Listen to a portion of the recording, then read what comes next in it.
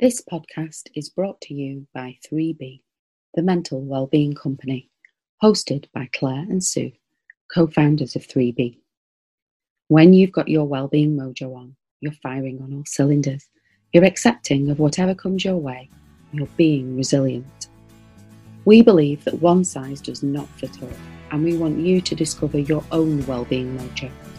So join us on our podcast journey, where we'll be exploring the many different aspects of mental wellbeing, and hopefully you can learn what you need to get your wellbeing mojo on.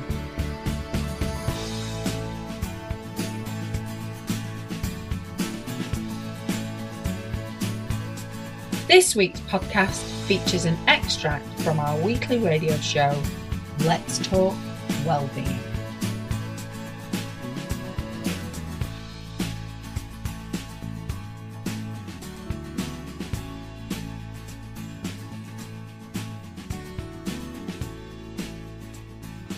Oh, welcome to Let's Talk Wellbeing. It's Claire here on this freezing snowy day. Sue, how are you doing? I'm doing really well. I'm really lovely and warm and sunshiny on the inside. I just need to get me outside sorted out. Yep, snap. The extremities have got to my fingers. Oh, we hope you're all lovely and warm wherever you are listening. And this will warm you up though. Oh, definitely. We've got a lovely lady that we interviewed on Tuesday. And this lady is Gillian McMichael. And she's up in lovely Edinburgh, but originally Rochdale girl. Yay. And her twang comes out sometimes, which is lovely to hear. But really inspirational, some really useful and good soul discussions going on, don't you think? Oh, definitely. It's definitely one to warm. It is. Warm us on the inside and give us a bit of hope and inspiration, I think, as well as some tips. Yeah, definitely. So perfect one. So without further ado, let's listen to our interview with the lovely Gillian, and we will speak to you soon. So on today's show, we have a fabulous guest, Gillian McMichael, who has a book out. She is the author of Coming Home, A Guide to Being Your True Self, which just sounds amazing. I want to read that now. So she wants to take you on a journey of self-discovery, which we're all about, using her own experience of transformational change to demonstrate the powerful effects of forgiving yourself and breaking free of past conditioning. Now, I know that's going to have highlighted a lot of things in our listeners. So she likes to walk you through each stage of the self-healing process within this and help you to return meaning and purpose to your life, which is lovely. There's also other things that she does. She has a chopra. I never know if I'm saying that right. Center meditation, which is about wellness and Ayurveda. So she's a certified teacher for that. She's got dozens of programs on. She's a company coach, or her coaching company is called Full Circle Global. And that obviously brings all of her teachings and learnings into that. So this is going to be interesting. Gillian, you are used to talking. You've got your own podcast. You've even appeared on the BBC News, so I don't think we'll have any problems. It's probably going to be us, so bear with us. We're not as in the know as you guys. So talk to us about why you set up, first of all, your Full Circle Global sort of centre. That sounds really interesting. Yeah. Well, first of all, thank you for having me on the show. I'm delighted to be here.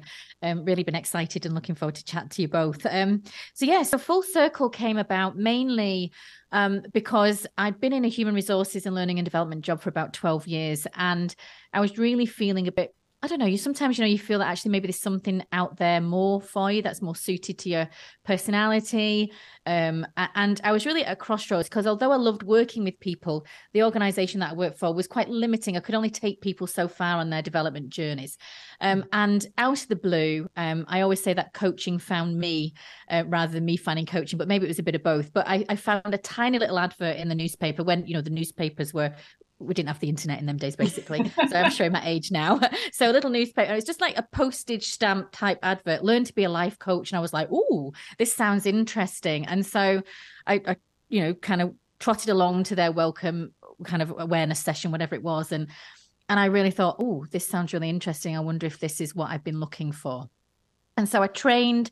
And then after that, I kind of went back to my obviously I was still working full time at that point, but I was really getting a bit restless and a kind of itchy feet. And I thought, actually, I wonder if I could be bold enough, maybe, or be brave enough to maybe step away from the corporate world and take a risk. And so I decided to do that. And I set up the company, and it's been going since 2004. And so I suppose as an organization, I wanted to offer one-to-one coaching to people, really around life transformation primarily was the key thing. But what I also, but I missed the training aspect of working with people and teaching and training people, because I did that in my HR job and learning and development aspect of my work. And so at the time, there was no coach training organizations in Scotland. I'd been in Edinburgh for a period of a good number of years at that point, and there was no training providers in Scotland that I was aware of, and there were only 2 in the UK. So I thought, oh, this is interesting.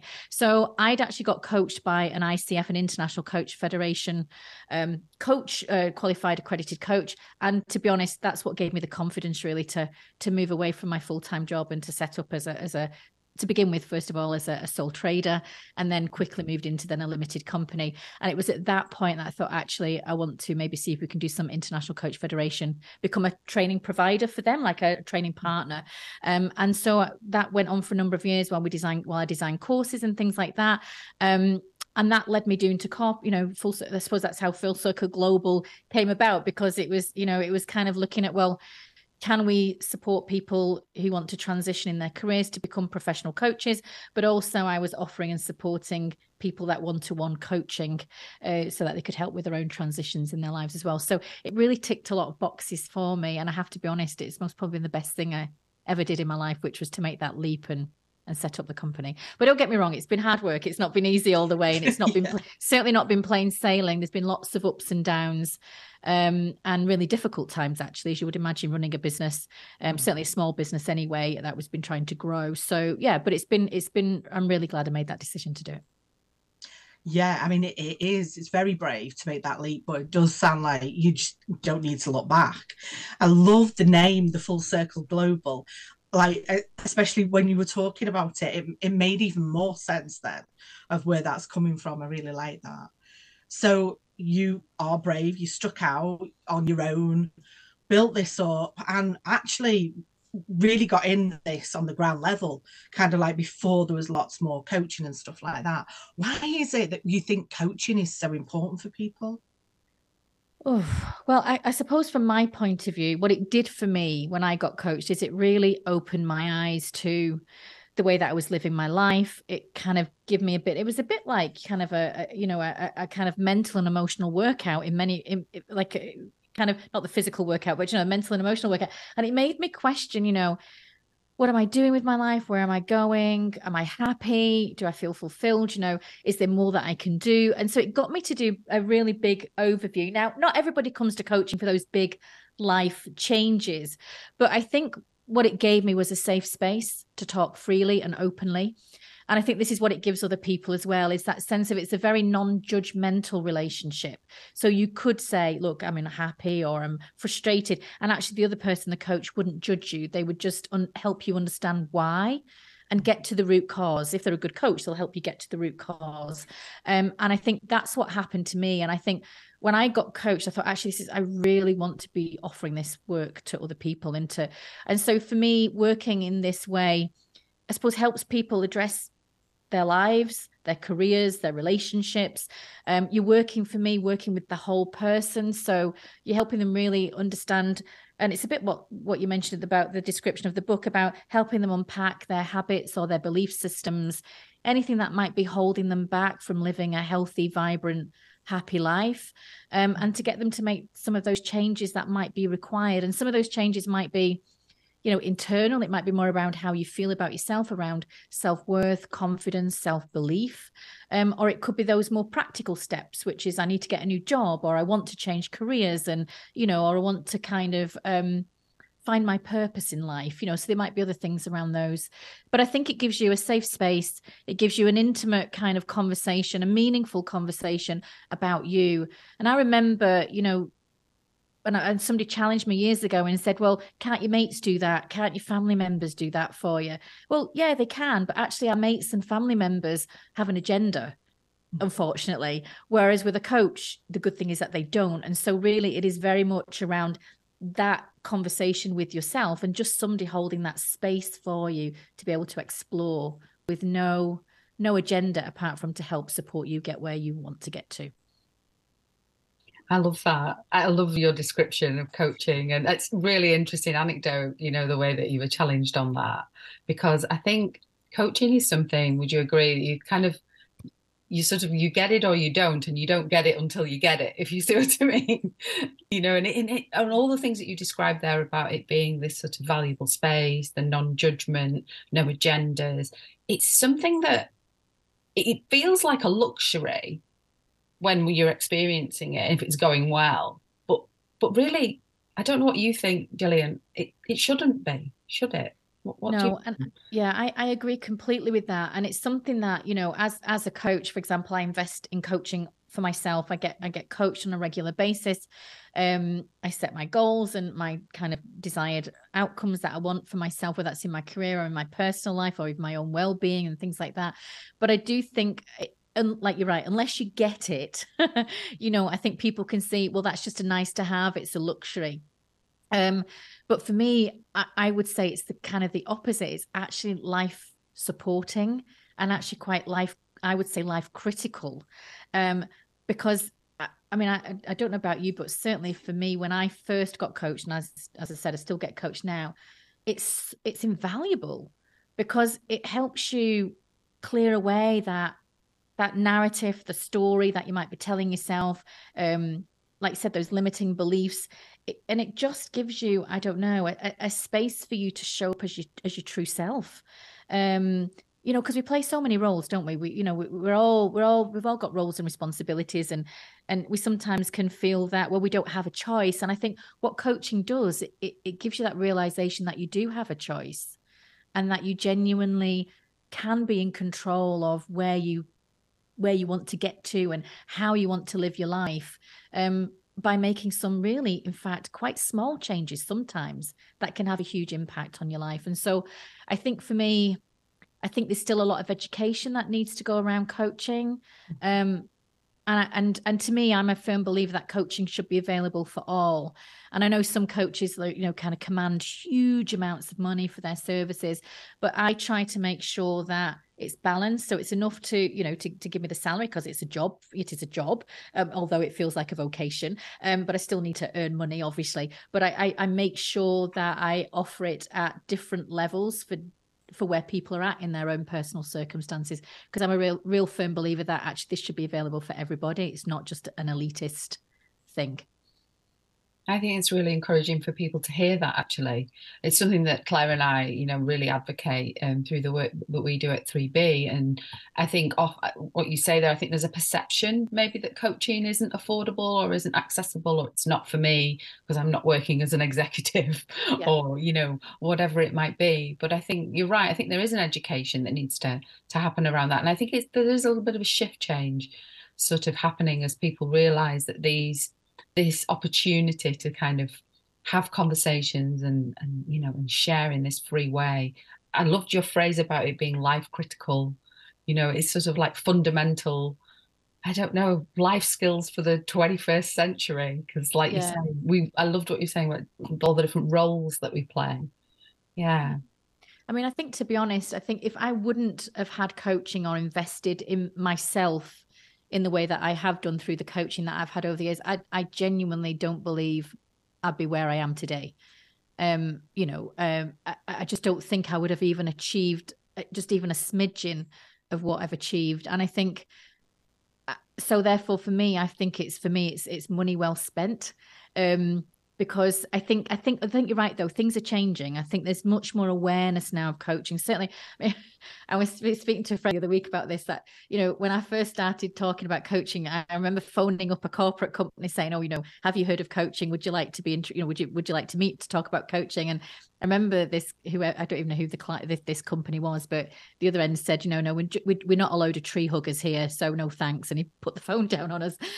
So a lot shifted since 2004 to where we are now today. But I do think that the more awareness we can get about coaching and the benefits it can give you as a person, then I think it can become more reachable for people or attainable for people. It's funny because I know me and Sue hear that a lot when we go into businesses to talk about mental well-being and the kind of things like breathing, and then you get this, is this hippie stuff?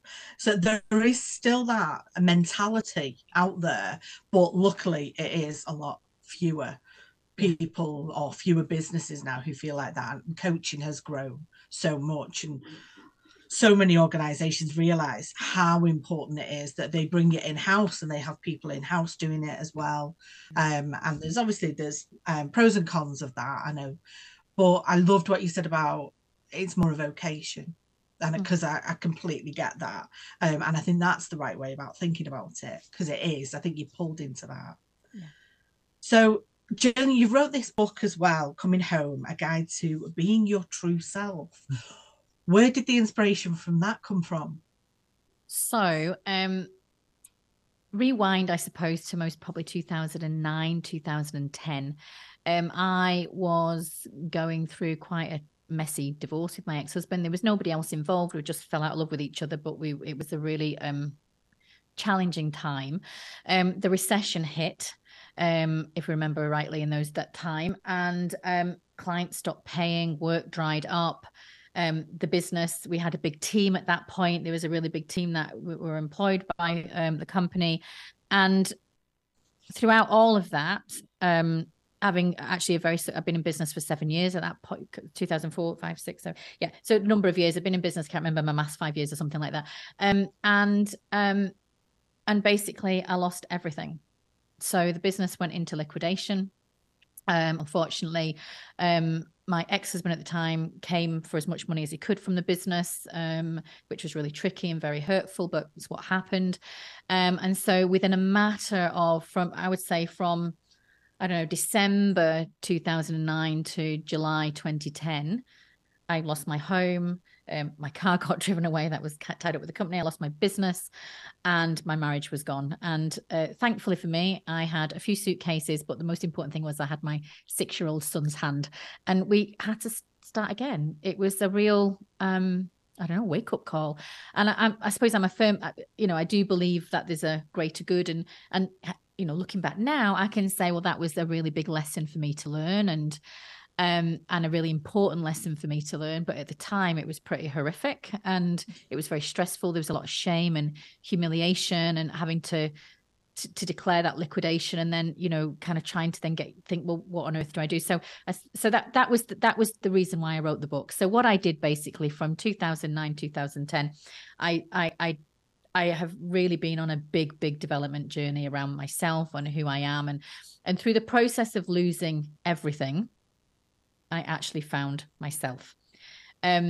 Because I think the business that I had before was very good. It was a very good business. It was a very steady business. But I think I got lost in a lot of monetary drivers. I think there was a lot of pressure from the way that my ex-husband wanted to live. And there were things that I found that I'd becoming more and more disconnected with myself throughout that period. And so when everything just kind of the crescendo of most probably the universe, I believe, giving me the biggest kick up the backside and wake up call, I had to go back on that journey of, well, who am I? What do I want? What am I here for? And how do I heal myself from what had happened, and actually to get myself back on track in a way that was meaningful and right for me and for my son and for what I and for the future, for my future, I suppose. And so I set out on a journey of big discovery. So after when I'd got over the shock of losing everything and dealing with my ego and all of that nonsense and crying in a heap on the floor, and my health wasn't good, I'd put on a lot of weight. So there's a whole stuff going on. I was eating, and I wasn't alcoholic, by the way, but I was drinking too much wine and all about trying to numb what had been going on, and put loads of weight on. And so like most probably about 3 stone heavy than I am now. And I just didn't know who I was. I kept looking in the mirror thinking, actually, I don't even recognize you. And so when that happened, I thought, right, I need to sort myself out. So I ended up going, I had an adult asthma attack, for example. I didn't have asthma, but it was all the stress in my body and everything. And I went to a nutritionist because I couldn't lose weight and he said to me, your cortisol levels are like off the scale. And if you're not careful, you're going to have diabetes, you'll have heart problems, there's so much stress in your body.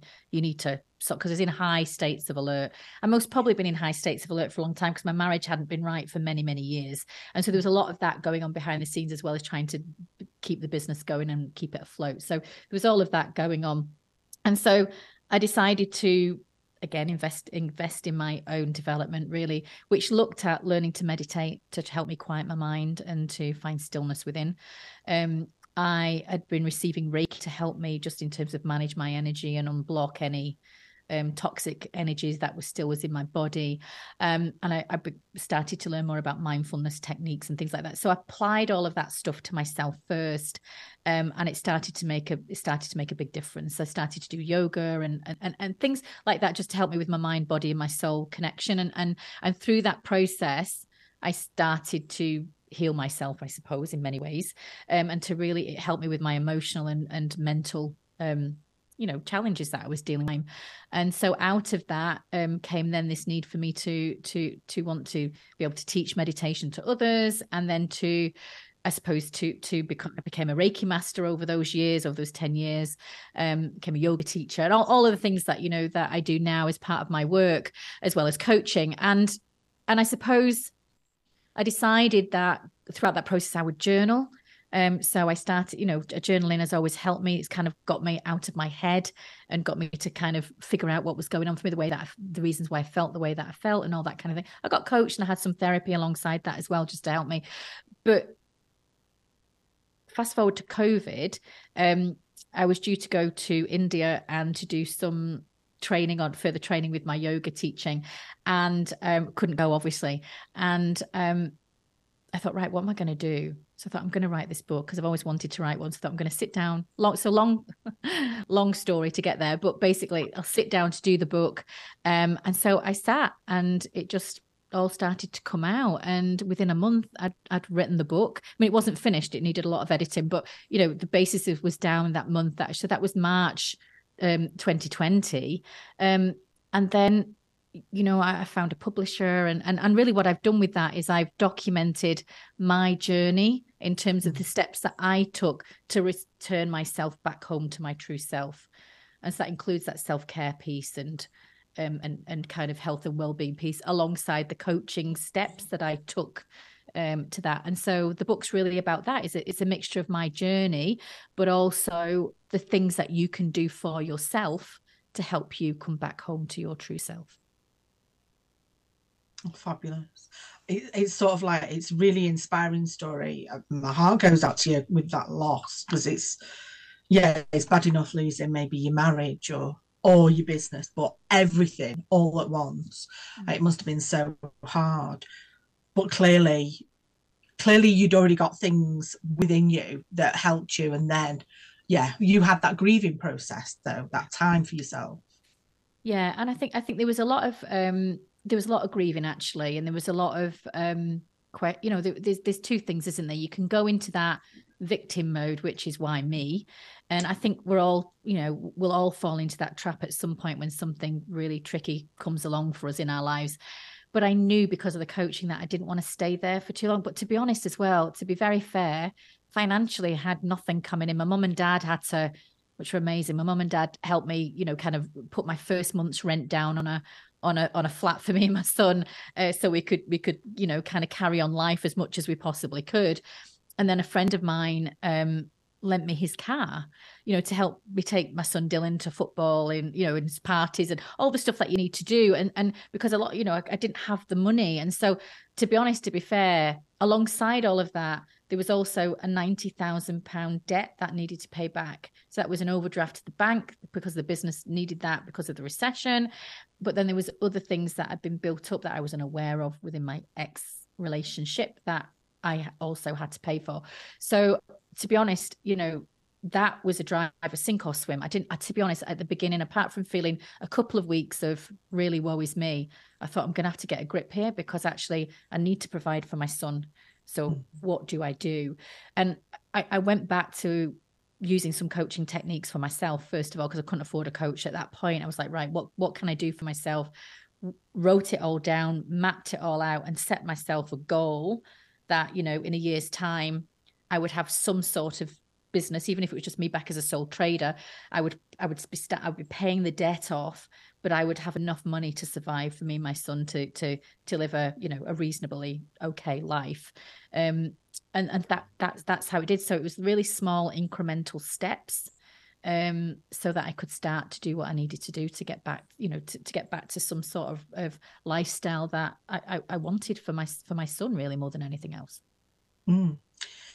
It sounds like then the book would be really helpful for people because they have those small steps that they can potentially follow or adapt to fit themselves and what's going on for them. Yeah. So that would be really inspiring, I would imagine. Sounds great. I really like the fact that you've turned this around, but then what you've done is helped others by giving your story. And that's what we do. We want to hear people's stories because I do think people get inspired by that, but they also understand other people have gone through this. Yep. I can get out of it as well. And the kind of things that they can do, techniques, tools, all that kind of stuff to help themselves develop. And I suppose that's what at the end of every chapter, I give people exercises to do. So if they read it, and it's also coming out in February on Audible, and so it's going to be an audiobook as well. So I think, people will have at the end of every chapter an opportunity to put some actions, to reflect. There's questionnaires, there's actions to do, that might help them kind of take that step to work closer to where they want to get to. Sounds really good. Sounds like our kind of book, doesn't it? So definitely. I'm definitely going to be putting it on the list. Claire knows that I've sort of got a kind of growing list, and my goal for this year is to get through one of my books each month, so that we can share a bit of wisdom here on the radio as well. So I think your book will be a really good one for us to feature. Thank you. I think it's really interesting just sort of listening to you. There's so much in here, that I think this thing about authenticity and being your true self, it's a theme that comes up a lot, isn't it? And I mean, I think it was there before COVID, but I think particularly since the pandemic, I don't know if you would agree that it's sort of this idea of true self and this idea of authenticity. Is this something that we're all seeking, really, at the end of the day?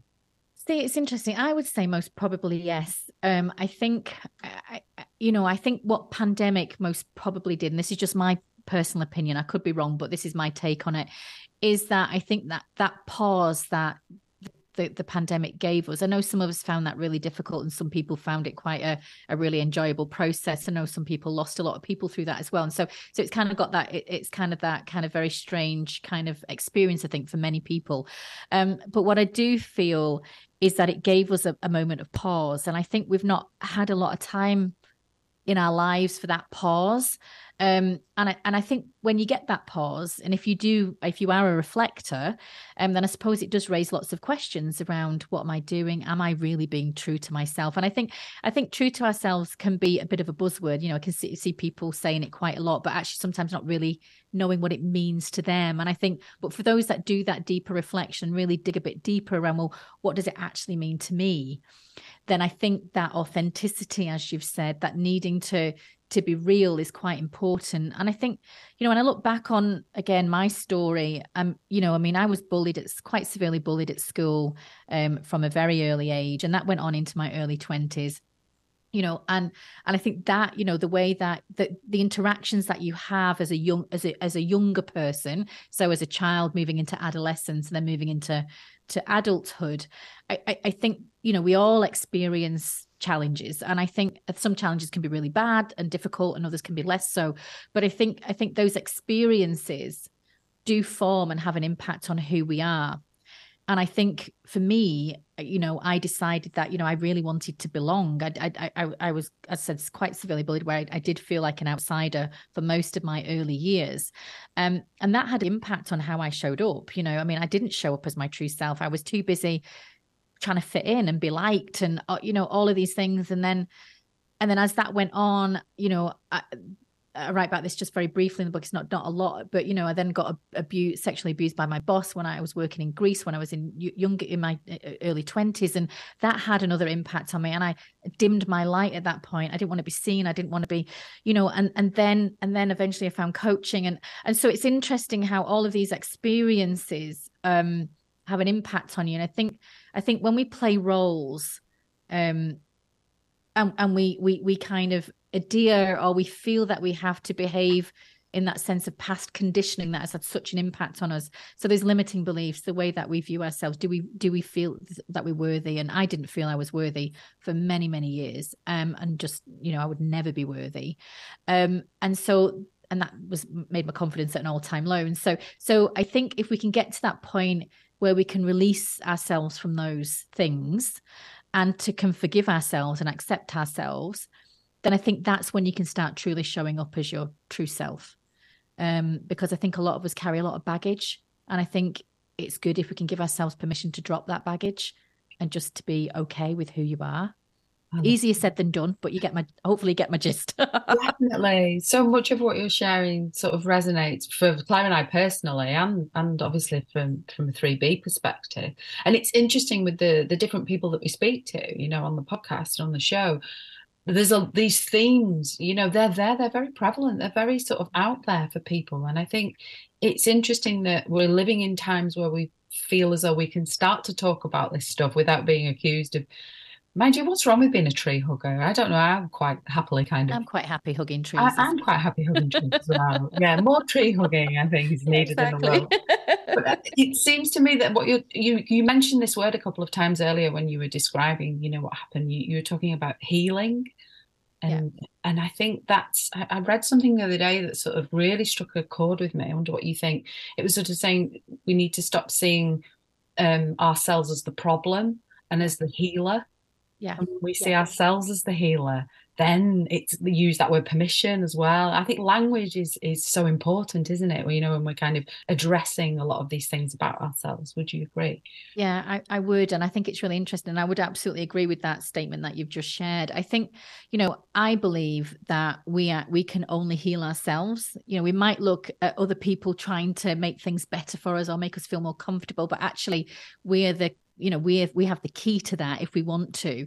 And that does require that deeper reflection. It requires that, additional, give ourselves permission and all of those things, which is what you've said. And I do feel quite strongly about that because, I suppose, we're all born, we all have our own experiences through the journey of life that we go through.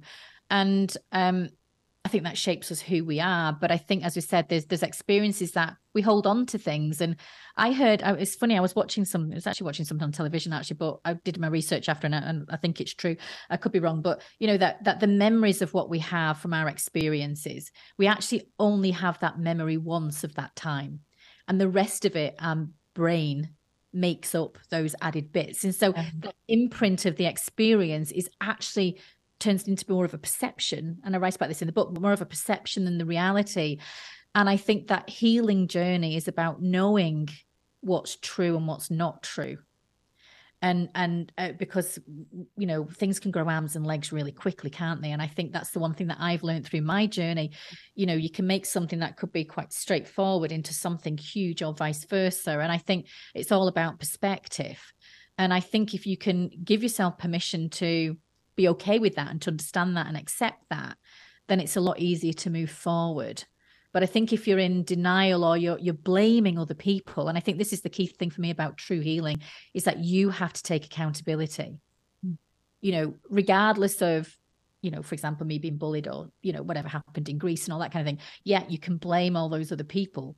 But actually, there was a part that I played too. And I can only be accountable for my part, can't be accountable for others. But what I can do is say, okay, so, what was it about that situation and what can I learn from that is going to help me heal moving forward. And I think that's a really big, important piece of work that we can do to help ourselves heal. That's my only personal perspective, but I'm sure there's many others. I think both Sue and I would totally be on board with that. One of the things that we have is emotional wealth. So it's like emotional agility, resilience, all of that kind of thing.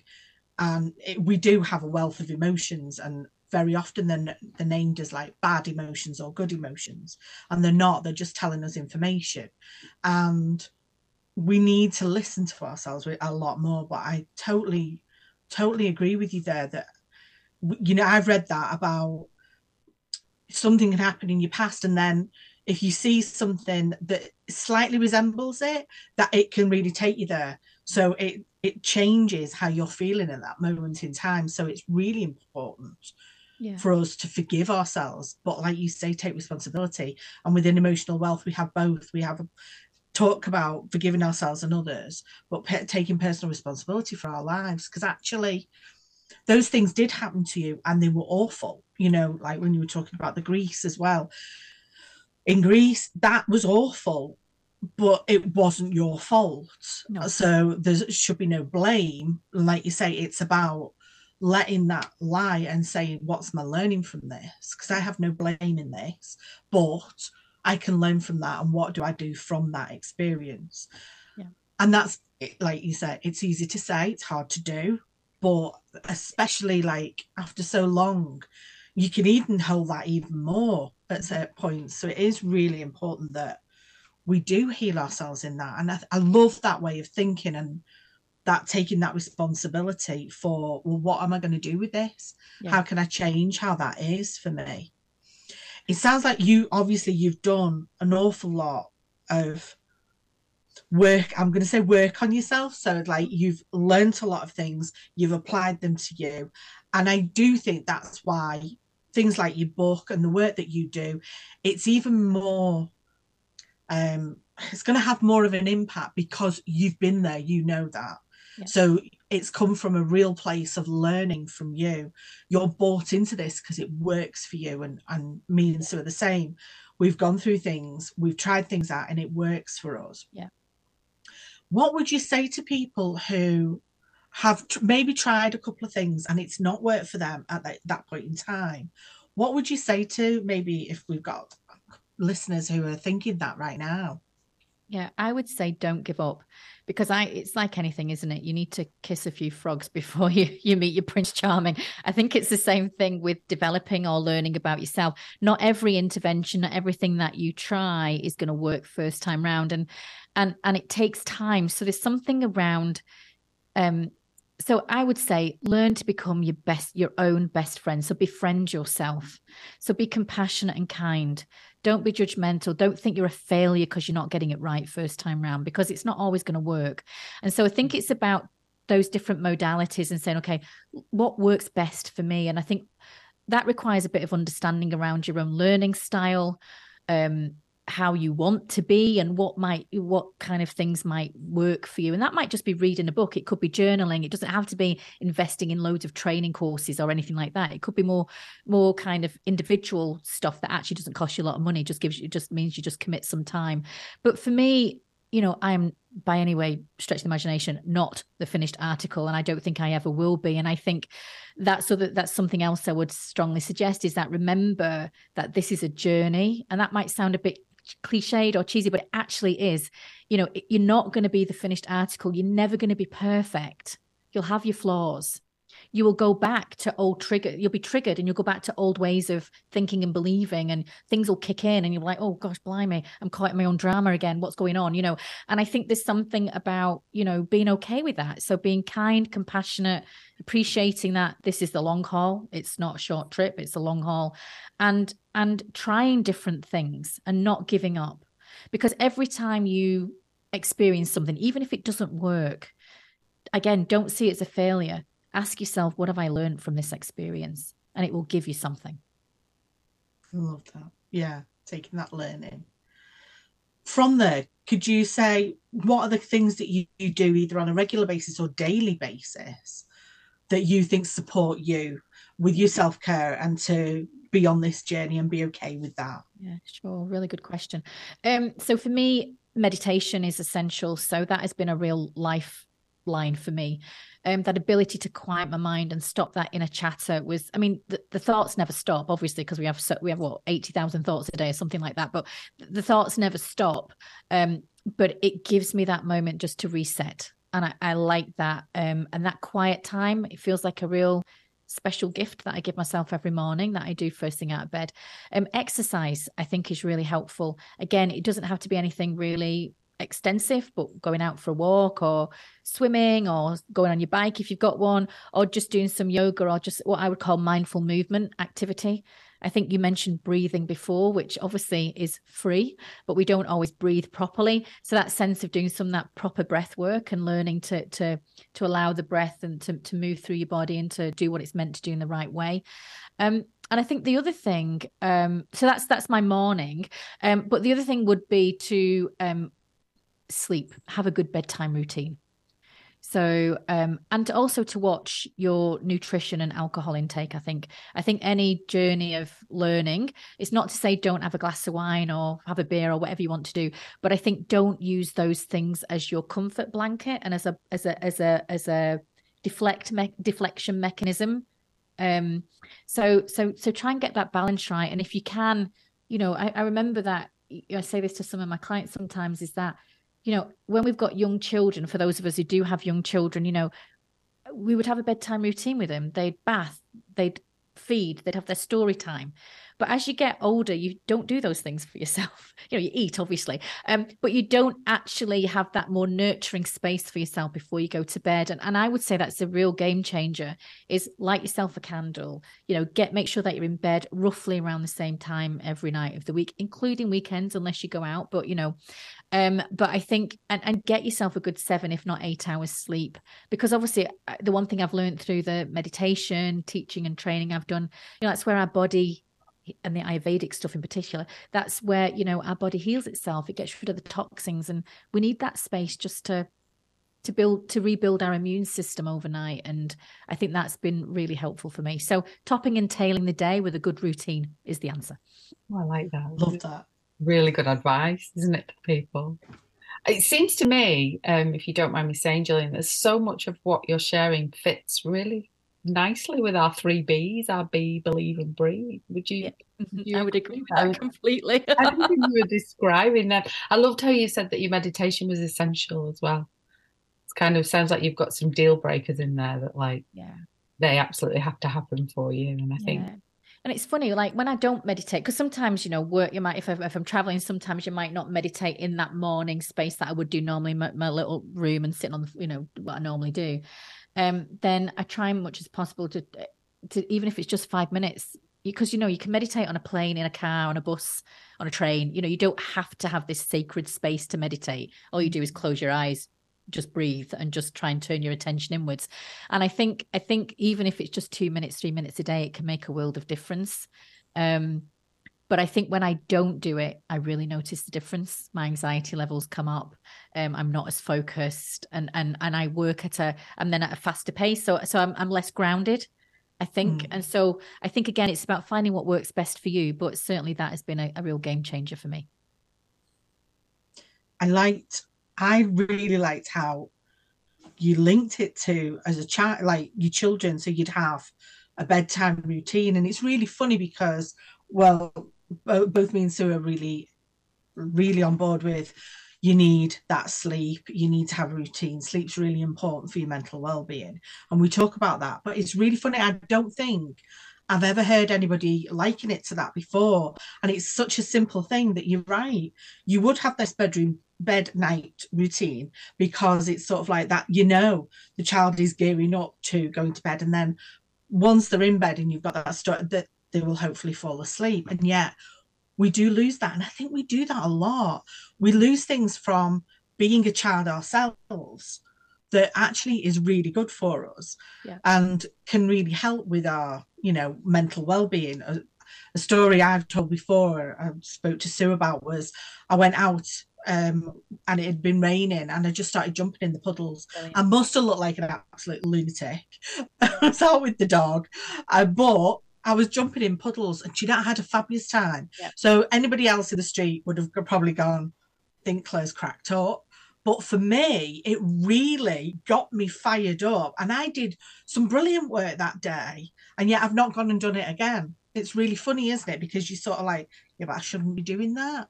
Yeah. But actually feel like you're giving me permission to be like a child again there. Absolutely. When you were talking about that. It's funny, actually, that's just reminded something about what I did as well. One of the things that I've written about in the book is about, living with joy. And because that was something that I didn't know how to do. I'd lost the whole art of that. And I didn't jump in puddles, but I went on the swings and the roundabout, the seesaw in the park, and absolutely loved every minute of it. I went roller skating again, things that I'd just not done. And I learned, I went and did dance classes and things that weren't massively expensive, but stuff that just allowed me to reconnect with that, I suppose, the inner child, that the joyful side of myself, because life had become so serious that I didn't know. And outside of my survival mode, I actually didn't know what to do with myself, And so I went back to that sense of, well, what brought me joy as a child? And, I got a bike and, I started to ride a bike again. And that feeling of just, I don't know, like the wind on your face and the hair blowing when you were going downhill and, put your legs out and kind of freestyling it, and not kind of being on the pedals and stuff. So I did, stupid stuff really, but it made such a difference to me. It really brought a lot of joy, and it allowed me to connect with that different side of myself, the more fun Gillian rather than the serious Gillian. Yeah. So I absolutely love what you've just shared. It was brilliant. I might think that's brilliant. Yeah, have a go next time. Put your wellies on. But I think because you've mentioned this word a couple of times, grounded, and I think what you were just explaining there about going and to dance class, like putting your legs out when you're going down on the bike, so you're freestyling and stuff. I think that helps to be grounded, and I think it's really important. Can you just maybe explain to our listeners a bit more about that? What is important to you about grounding? Yeah, so for me, the way that I see being grounded or grounding is I notice, the way that I would describe it is that throughout our daytime, we can get detached from ourselves. So conversations that we have or things that we've got to do, we're busy, doing all the time. And that can take us away from our true self, I suppose. And for me, so when I notice, so when I'm really busy or I don't give myself enough time for a break or I've not meditated or whatever, I notice myself getting a bit clumsy. So I might walk into the door or bash my knee on the coffee table or drop something. And that means for me, I'm a little bit out of balance. And so what being grounded does for me is get me back in balance with myself and connected back with myself. I call it, I say to sometimes some of my students, it's a bit like, I don't know, bear with me, this is just this description, but it's kind of like you're kind of reversing back into yourself. It's a bit like reversing a car back into a parking space. It feels like, because throughout our day, there's so much stuff that comes out, so much information, so many demands, expectations. And so when you're doing all of that, you're busy, you don't really think about, well, how am I feeling about this today and what's going on for me? You just get carried away with it all. And so that sense of reversing back into yourself gives you that moment again, just to come back to who you are and keeps you grounded. And one of the most easiest ways to do that is just to keep your feet firmly on the ground. So like when you're sitting at your desk, put both feet on the ground, take your slippers off and your shoes off, just put them on, And another thing that I did recently not doing it now because there's snow on the ground, obviously, but in the summer, just take your shoes and socks off and walk around your garden if you've got one, and just feel the earth, the ground underneath your feet. And I think it can make a big difference to just bring you back to yourself. I love really all that. There's just, I love the way that you're just describing these things, because I think they're accessible. Yeah. They are easy to do. And I think they kind of demystify a lot of the stuff around the way that we can take care of ourselves and meditation and mindfulness. We can all do it. It's what you said before. It's something that we reiterate a lot. It's about finding what works for you, and you're only going to discover what that is by giving things a go. Yeah, and just kind of open mind, open heart, sort of thing, aren't you? Absolutely. Oh. Claire, are we getting to that time in the show? I think we might be. Yeah, I think we are. Yeah. I know. I want to carry on talking with Gillian. I'm sort of enjoying this so much. But yeah, it's about that time in the show where you get to tell us about the song that you've chosen and why you've chosen it. I wonder, you mentioned a lot of things that bring you joy. Is music something that brings you joy? You know, it is actually, and it's one of the things I write about in the book, and it's one thing I've not mentioned, but music does. When I was on that, kind of road to kind of get back to my true self and so forth, the one thing I realized was how much I love music and actually how much of a de-stressor music was. And so I'd noticed when I had really difficult, challenging days or conversations or trying to figure out stuff, I would put on one, favorite songs, and I would just lie down on the living room floor and just let the music wash over me. And by the time my favorite song had finished, I felt better. I felt energized, and it got me back. Again, it's another grounding exercise for me, actually. And so music, I have to be honest, has been a real, I think, a real healer for me. And just to, whether that's even if it might be more twangy music, if you wanted to do that for your meditation, or just your favorite tracks, and I thought, and it, again, as I said, putting on your favorite tune or listening to your favorite song, I just think gives you a lot of joy. It makes you feel better. Sorry, that twangy has just made me laugh. I loved that. It's going to be that from now on, and we're putting on the twangy stuff for our meditation. Oh, that was hilarious. Sorry. So go on, explain what your song is. Why have you chosen this song? All right, so I have chosen Candy Stanton and the Source, which is the original You've Got the Love. So I heard this song many, many years ago, and I just first of all love the energy of the song, but also what I love, I suppose, is some of the lyrics. So you've got the love to see me through, and I think through all of this, the one thing, I suppose that's why it's so meaningful to me, is that actually without that love for self or for something bigger than you, then it's going to be difficult for you to navigate through life. And so this song gets me really connected, grounded is another thing. And I think that sense of knowing that actually you might be on your own journey, but actually you're not alone. And that's what I really like about this song. And it really is a meaningful song for me in that way. That was an extract from our radio show, Let's Talk Wellbeing. You can listen in every Thursday between 12 and 2 on HCR 92.3 FM or online on hcr923fm.com.